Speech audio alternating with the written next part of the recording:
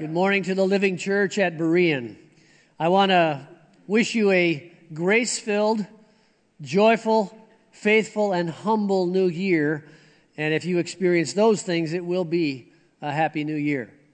I want to invite you, as is our custom, if you are able, to stand with me as we honor the Word of God and read this morning from the book of Acts, chapter 16, verses 1 through 10. Follow along as I read.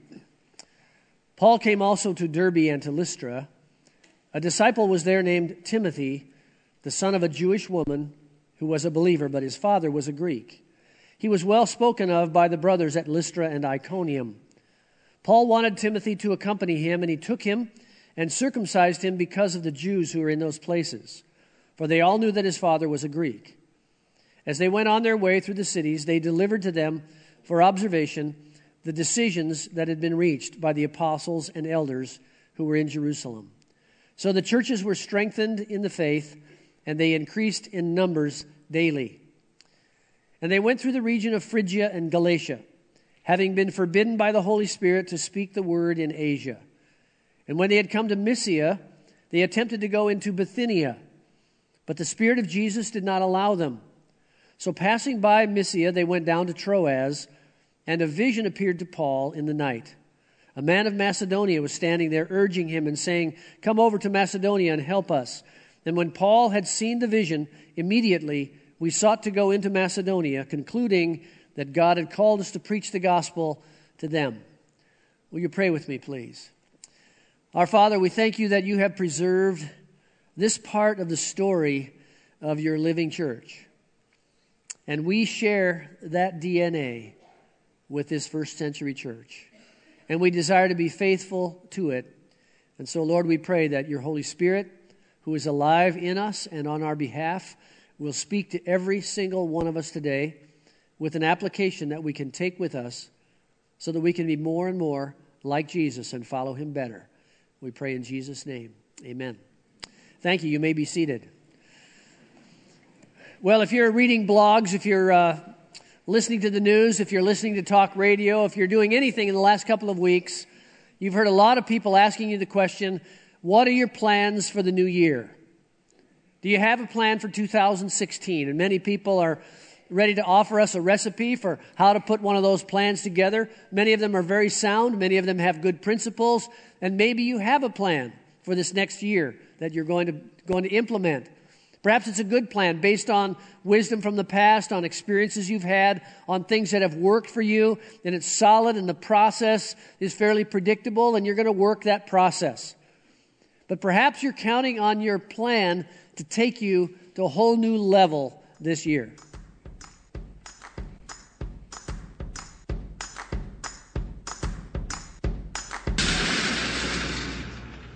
Whoa, that's not good. Need this. I'm already late. Somebody will come. Anybody out there? Do you have a phone? No. Sorry. Somebody! Hello? There are two people stuck on an escalator and we need help. Now, would somebody please do something?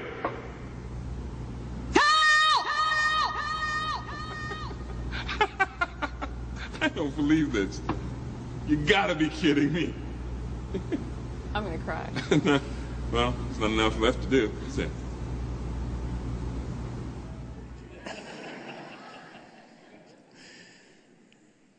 As the traffic sign says, expect delays. You are going to have some escalator moments this year. And maybe you're in one of those right now, where the plan that has always worked for you, the plan you thought was perfect for you, the things that you were counting on to take you to a new level suddenly come to a stop. And though you may get down the road and in hindsight it seems obvious why they were happening and what you needed to do, when you're going through it, you don't understand. You don't know what to do because you feel like you're riding on the wisdom that God allowed you to have. Well, as we open up this passage today, it's going to show us how the living church gets unstuck. from several escalator moments that happened in the life of Paul and in the life of the early church. Well, let me repack your backpack a little bit. We're back in the book of Acts, if you didn't notice, and we're visiting this whole idea of the church on a movement, the church in mission. And as we look at the book of Acts, let me take you to Paul's second missionary journey, which we are now beginning in Acts chapter 16. Paul went from Antioch back to Antioch on the first journey. Now he's starting again in Antioch, and he's going westward and visiting the churches and strengthening them. And it's here that we pick up his trail as he comes to Lystra and Derbe. Now, the second missionary journey is a longer one for the Apostle Paul, but it's all about the church on mission. And what is the mission of the church? The mission of the church is very simple. It's one thing. It's to make disciples.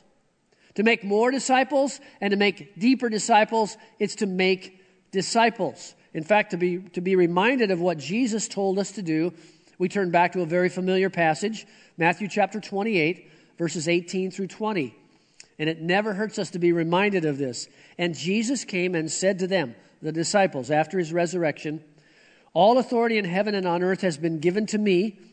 Go therefore and make disciples of all nations, baptizing them in the name of the Father and of the Son and of the Holy Spirit, teaching them to observe all that I have commanded you. And behold, I am with you always to the end of the age."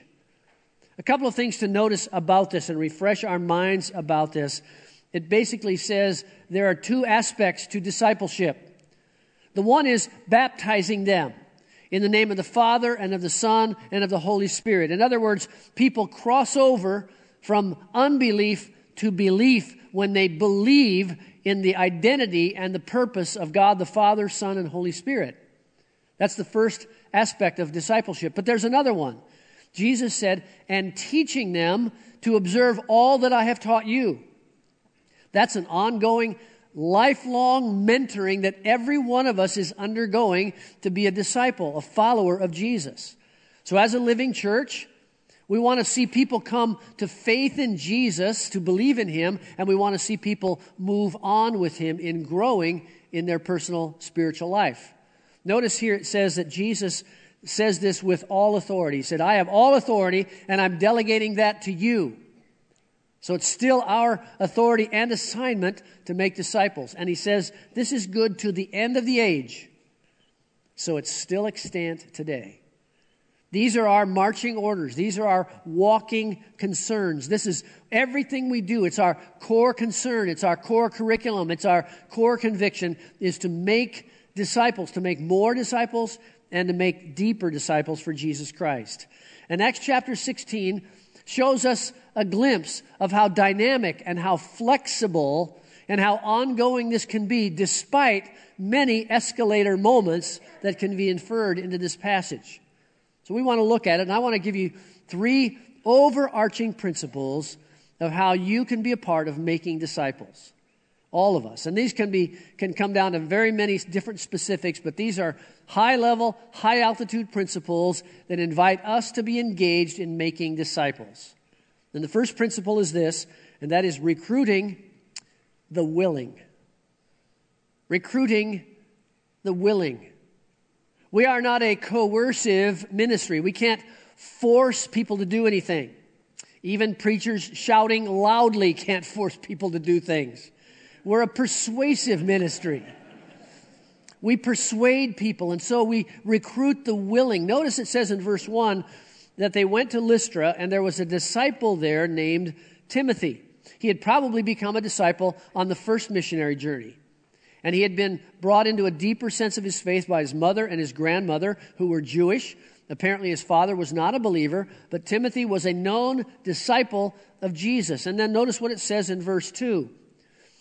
It says that he was well spoken of by the brothers at Lystra and Iconium. He was not only a disciple, he was an obvious disciple, a growing disciple of Jesus. And this brings us to a very important aspect of discipleship. That discipleship is always spoken of in the New Testament as developmental. In other words, when you choose to follow Jesus, when you choose to believe in him, you become a disciple. The question is, are you a growing disciple or not? So it's always developmental. There's a very popular book out now, and I encourage you to read it, but I think it gives us a false choice.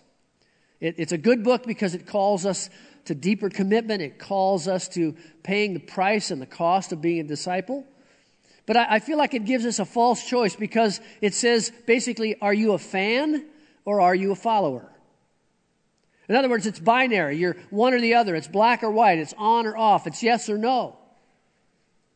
And it's this kind of thinking that often we believe, well, there's the ordinary Christian.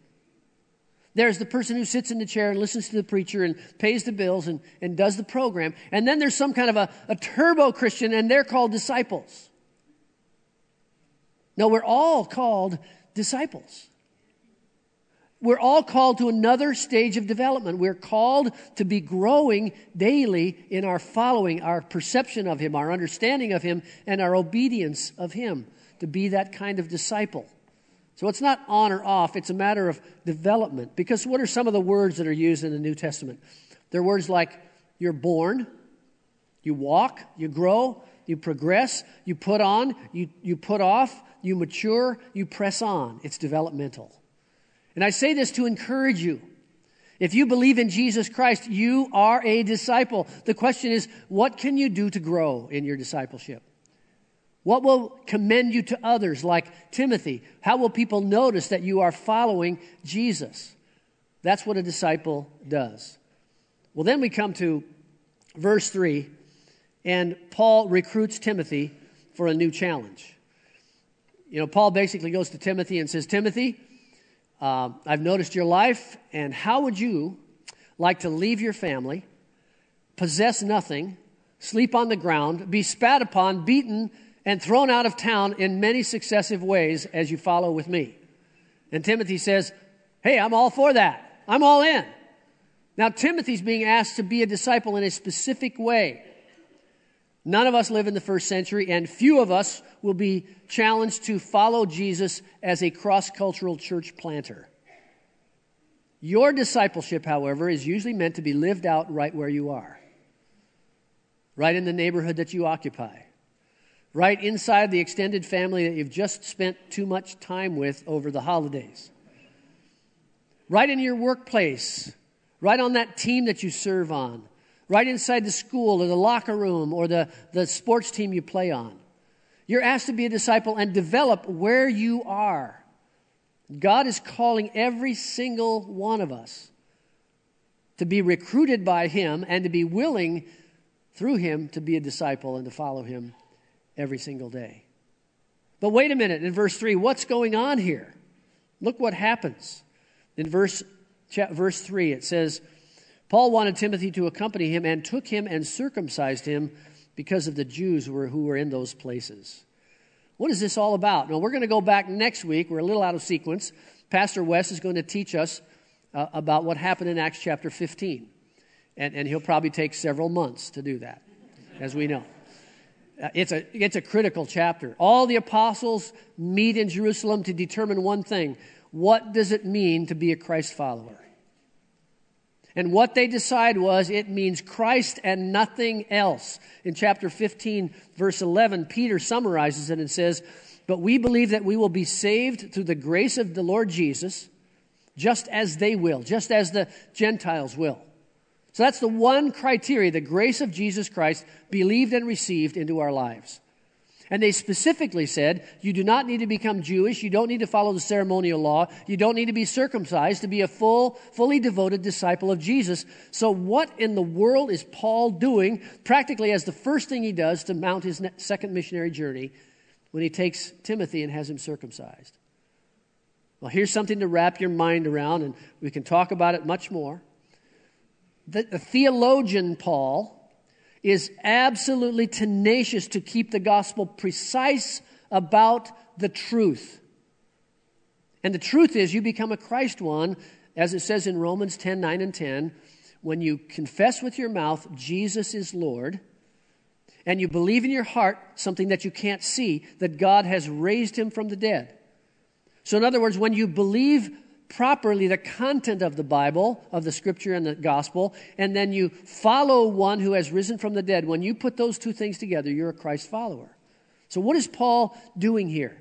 He wants to be precise about the gospel in the truth, but he wants to, as a church planter, he wants the gospel to be accessible. So Paul is saying what makes for bad theology of the gospel may in fact be helpful methodology to spread the gospel. And that's not hypocrisy, but it is a nuance we wrestle with even today. How do we become like those who need the gospel enough so that they will hear it from us? And I believe what Paul is doing here is he's simply removing the stumbling blocks for the Jews. They didn't want to talk about Timothy's pedigree, since his mother was Jewish and his father was Greek. They didn't want to go into all that. They wanted to take that out of the conversation so that when they went to these synagogues, they could simply talk about Jesus and the gospel. And that is something we wrestle with in every culture. What's necessary? What do we need to show? How can we be the living church in a way that does not make people stumble over the gospel itself? I learned this as a young pastor back in the 70s. The 70s, by the way, were a bad hair decade. And we all tried to grow hair in those days. Women obviously had lots of hair, but men were trying to grow hair, and they all wanted to look like Joe Namath, with the mutton chops and the handlebar mustache. And so people were growing hair was growing over their ears and all this. And I had a friend of mine who was a disciple maker, and he was invited to come and speak at a very conservative Bible college. And he was going to speak at their chapel, and they sent him their rules and regulations. Now, Ron had mutton chop sideburns, and he had a big handlebar mustache and hair that was over the tops of his ears. And he got their rules and regulations, and they said you can't have sideburns longer than halfway down your ear, and you can't have any facial hair. And your hair can't be over your ears. So this was sort of orthodoxy for them. And I was kind of all up in arms going, Ron, you just go in there and just be free. Show them what it means. You don't have to keep their rules to come and speak in their chapel. It was easy for me to say because I was sending him, right? But here's what Ron said to me. He said, if that's what it takes to reach those students and help them be better disciples, I don't mind cutting my sideburns and shaving off my mustache, because that's what's necessary. And over and over and over again in the New Testament, this principle is shown. Paul said, hey, I'm free. I have a right to be free. I don't have to be Jew. I don't have to be Greek. I am free. But he said, I gladly make myself a slave. Why? So that by all means, some will hear and be saved. That's what I believe is happening here in chapter 16 as Paul recruits the willing, Timothy himself. There's a deeper consistency, and the consistency is about the gospel itself. Now, let's not lose our principle, which was recruiting the willing, because that's your job. That's my job. And no matter what technology we use, no matter how many times we broadcast things or put it out on the web or we tweet it or whatever we do, there's nothing as powerful as you doing what the New Testament church did, and that is going to someone and saying, come with me. Or in Minnesotan, we say, come with.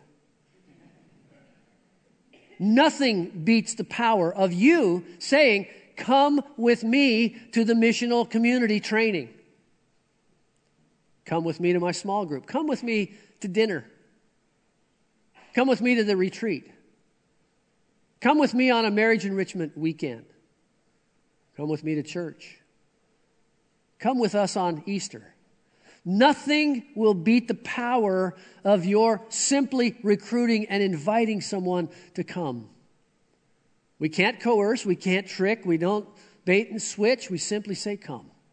And it's even more powerful when we're asking someone to take a step up in discipleship to do what Paul did. He said, essentially, he went to Timothy, he said, I've observed your lifestyle, I've seen how you've grown and the fruit of the Spirit in your life, and I really want you to join me in a new challenge. You see, that's how we get new leaders in the church. That's how we see people progress to become teachers and disciplers and leaders. Is somebody says, I've seen what you've done. I've seen your faithfulness. I've observed your lifestyle. Come alongside me and help me. And that's exactly what Paul was doing with Timothy and with Silas and later with Luke. You know, with 2020 hindsight, Paul must have thought that his escalator had stopped. I mean, after all, he had been with Barnabas for years, and they were like lightning and thunder. They were a perfect match for each other. But in chapter 15, we find out that Paul and Barnabas had parted company. They disagreed over the taking of John Mark on the next mission trip. Barnabas wanted to take him. Paul didn't think he was ready, so they disagreed and they parted ways. But both of them kept doing the mission of the church.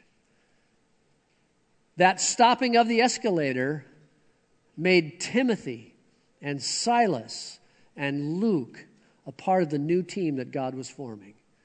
God moved Paul toward the mission of the church through the Holy Spirit to adapt and be flexible. Well, there's a second principle here about how we make disciples today, and that is the reparenting the teachable. It's recruiting the willing, and it's reparenting the teachable. As I talk to people about discipleship, as I talk to them about being a disciple, I'm aware that the word is used in so many places and with so many different shadings that we almost need a new word for it. So here's my word for at least the function. And that is that we as disciples, as we follow Jesus, we get reparented. None of us have perfect biological parents. But we all now have a perfect Heavenly Father. And when we're invited into the family of God, what happens is not only does the Father reparent our emotions and our volition and our mind, but we meet others of His children who are excellent at mirroring who He is. But because they have His gifting and they have His character. And so I've been reparented my whole Christian life. I've seen other couples who have something in their marriage that looks like Jesus, and I've tried to emulate that. I've seen people who have a gift of service or a gift of faith or a courage in their evangelism, and I've seen that that's what Jesus looks like. And God is reparenting me and reparenting you by putting you in a family where discipleship grows. This is what is happening here. Look at verse 4. It says, as they went on their way through the cities. Now that sounds to me like Deuteronomy chapter 6, where it talks about fathers. How do you train your children? It isn't sit them down in a classroom and have them take notes. No, fathers train their children spiritually by speaking occasionally to them, that which fits the occasion.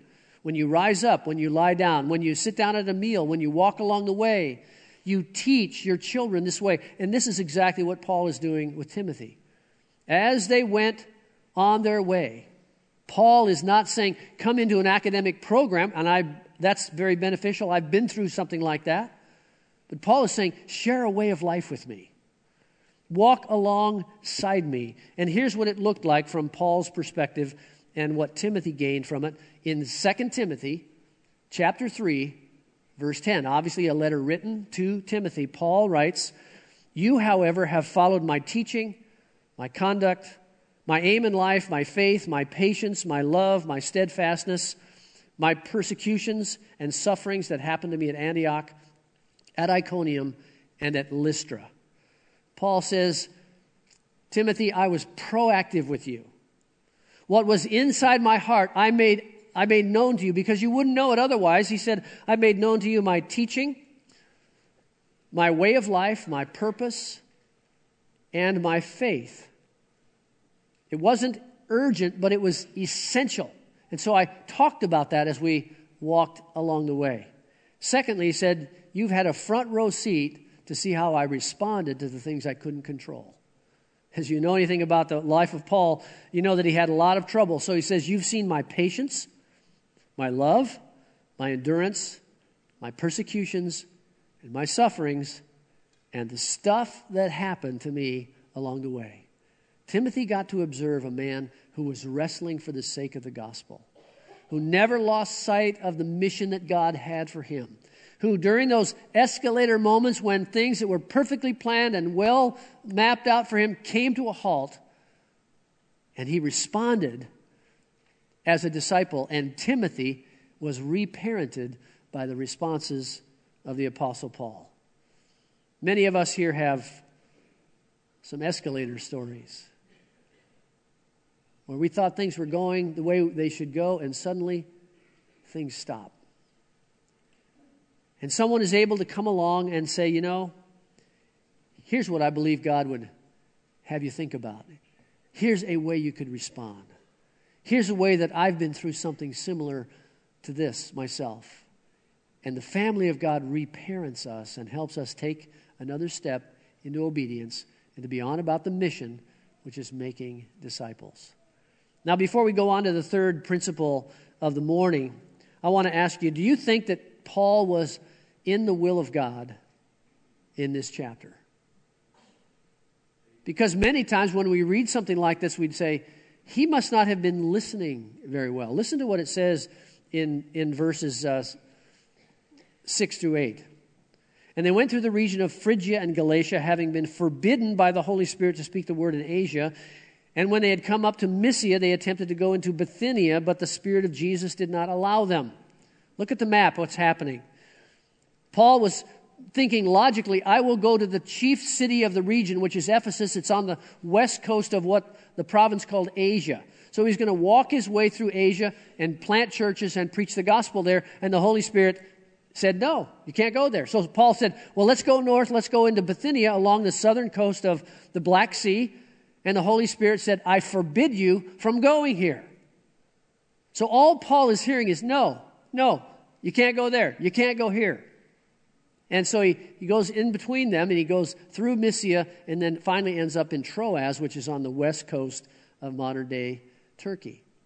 Now, what if you had been Timothy in this process? You'd be thinking on your Facebook posts every day, well, we're supposed to be planting churches, evangelizing, and strengthening churches, and every day we just get up and walk another 20 miles. This is a 350-mile walk that they're on, and they're not doing any of the things that Paul talked about doing. Well, here's the third principle. It's responding to guidance. We recruit the willing, we reparent the teachable, but we respond to God's guidance, and many times that guidance comes to us while we're standing on a stopped and stuck escalator wondering, Lord, what do you want me to do now? But the Holy Spirit was leading. And I love this. I love this chapter. And later in 2 Corinthians chapter 4, Paul says that he at times was perplexed. And I love that about Paul, because I've spent most of my pastoral life perplexed. I really mean that.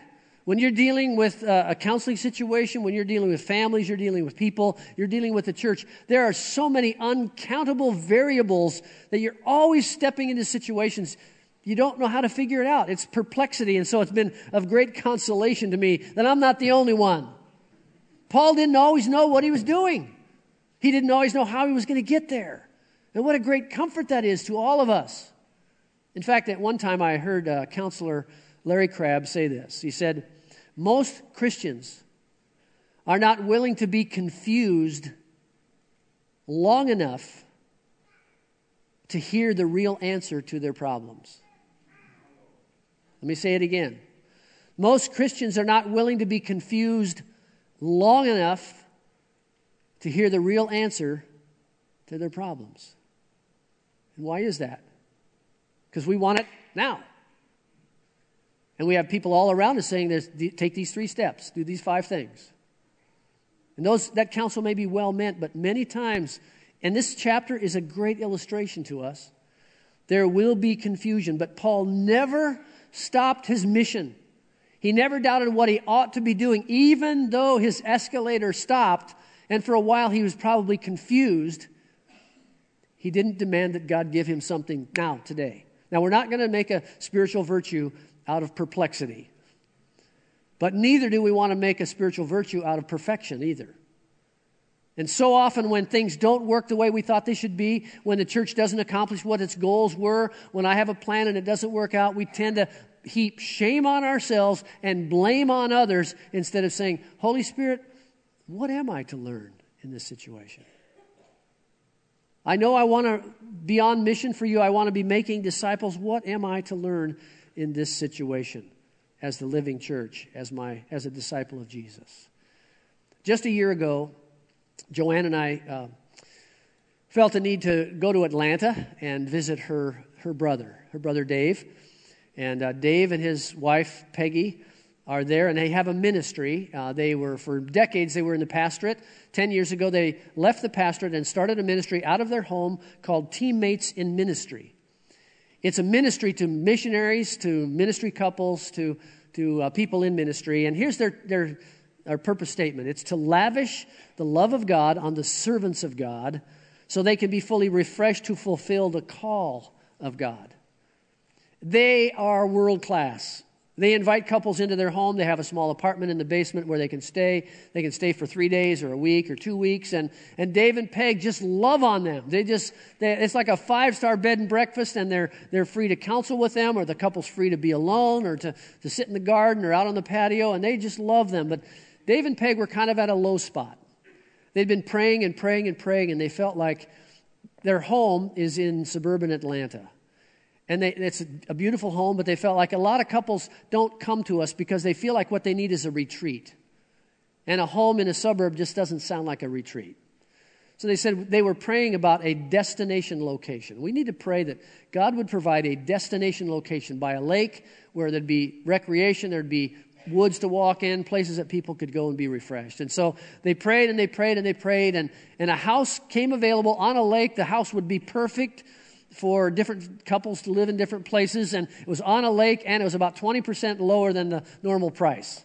So they prayed and prayed and prayed, and they thought this is what God wanted them to do, and then the house got sold.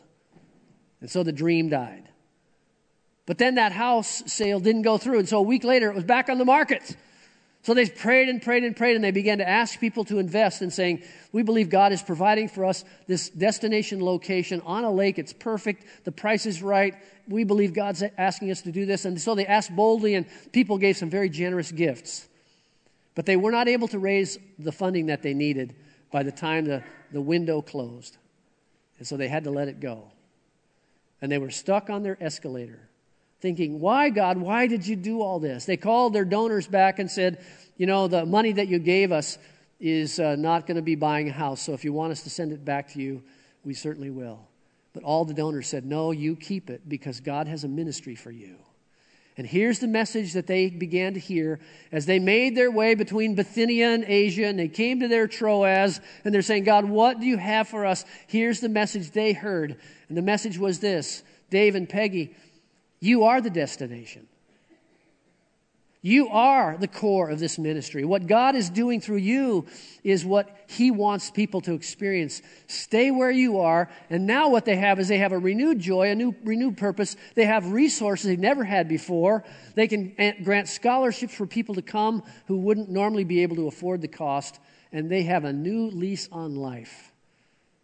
But they really had to grind through it between January and about March or April last year, wondering, why, God? Why did you have us on this escalator if it's going to stop here? Well, this is one of the principles of the Scripture, that God is always leading us. And He never wastes your experience. Sometimes when you are stuck somewhere and you wonder, what is God doing? What He's doing, He's equipping you with a special radar that you will carry into ministry, and you'll be able to see people and spot people who are going through something exactly like you went through, so that you can identify with them and give them the encouragement that you received when you were going through that whole procedure. What does this new year hold for you? Are you at a Troas moment? Your elevator's been stuck. Your escalator's been stuck. You don't know exactly what to do, but you do want to make disciples. You do want to be on mission for Jesus, but you need that next step. Well, with some degree of hindsight, we can look back on this passage and see that God knew exactly what He was doing, because it was at Troas that Paul receives a vision. He is in Asia at Troas, and God calls him over to Europe. And this is the means by which you and I are sitting here today, that the gospel came to Europe. Paul was able in Troas to meet Dr. Luke. And if you know anything about Paul's injury report in the rest of Acts, you know that he needs a doctor to accompany him. So Dr. Luke joins the team. You can see it in verse 10 of chapter 16 when he uses the pronoun we. Before that it was they. Now it's we. Luke continues with them. God is going to reach Asia, where Paul was prevented in going, because on the last part of his trip, he stops in Ephesus, the principal city, plants a church there, and the Ephesian church plants 6 other churches through which all of Asia heard the gospel. Those are the 7 churches of the book of Revelation. God had a plan. God had a plan for Bithynia, because when Jerusalem was attacked by the Romans and the Israelites or the Christians scattered, many of them went to that North Sea community. And Peter writes to those scattered tribes, it was they who were going to evangelize that region for Jesus Christ. And Timothy, in his walking with Paul, the miles and miles he sailed and walked with him, Timothy would be left in Ephesus as the pastor of the church that Paul planted there. And obviously, in hindsight, we look back and see that Paul became, through all these experiences, a writer. And it's through that writing we now have a significant piece of the New Testament that he writes to the churches that he founded. Well, it's not about knowing the future for sure, and it isn't about having a perfect plan. It's about being involved in the mission of the church, which is making disciples. So the question this morning as we close is this: am I making disciples? Am I involved in recruiting the willing? Am I involved in some way in reparenting the teachable? Am I involved in responding to his guidance day by day? And maybe an even more fundamental question is this: am I growing as a disciple? How is God leading me today? Let's pray together. Lord, we thank you that you have preserved these stories for us that are not just stories. They are filled with the DNA of the gospel which we carry in this living body called the church today. And we now ask, Lord, that by your Holy Spirit, you would pierce each one of us and ask each one of us, in what way are you growing as a disciple? Lord, we desire to see more and deeper discipleship so that our lives and our community and our world is transformed by the power of the gospel. We pray this in Jesus' name.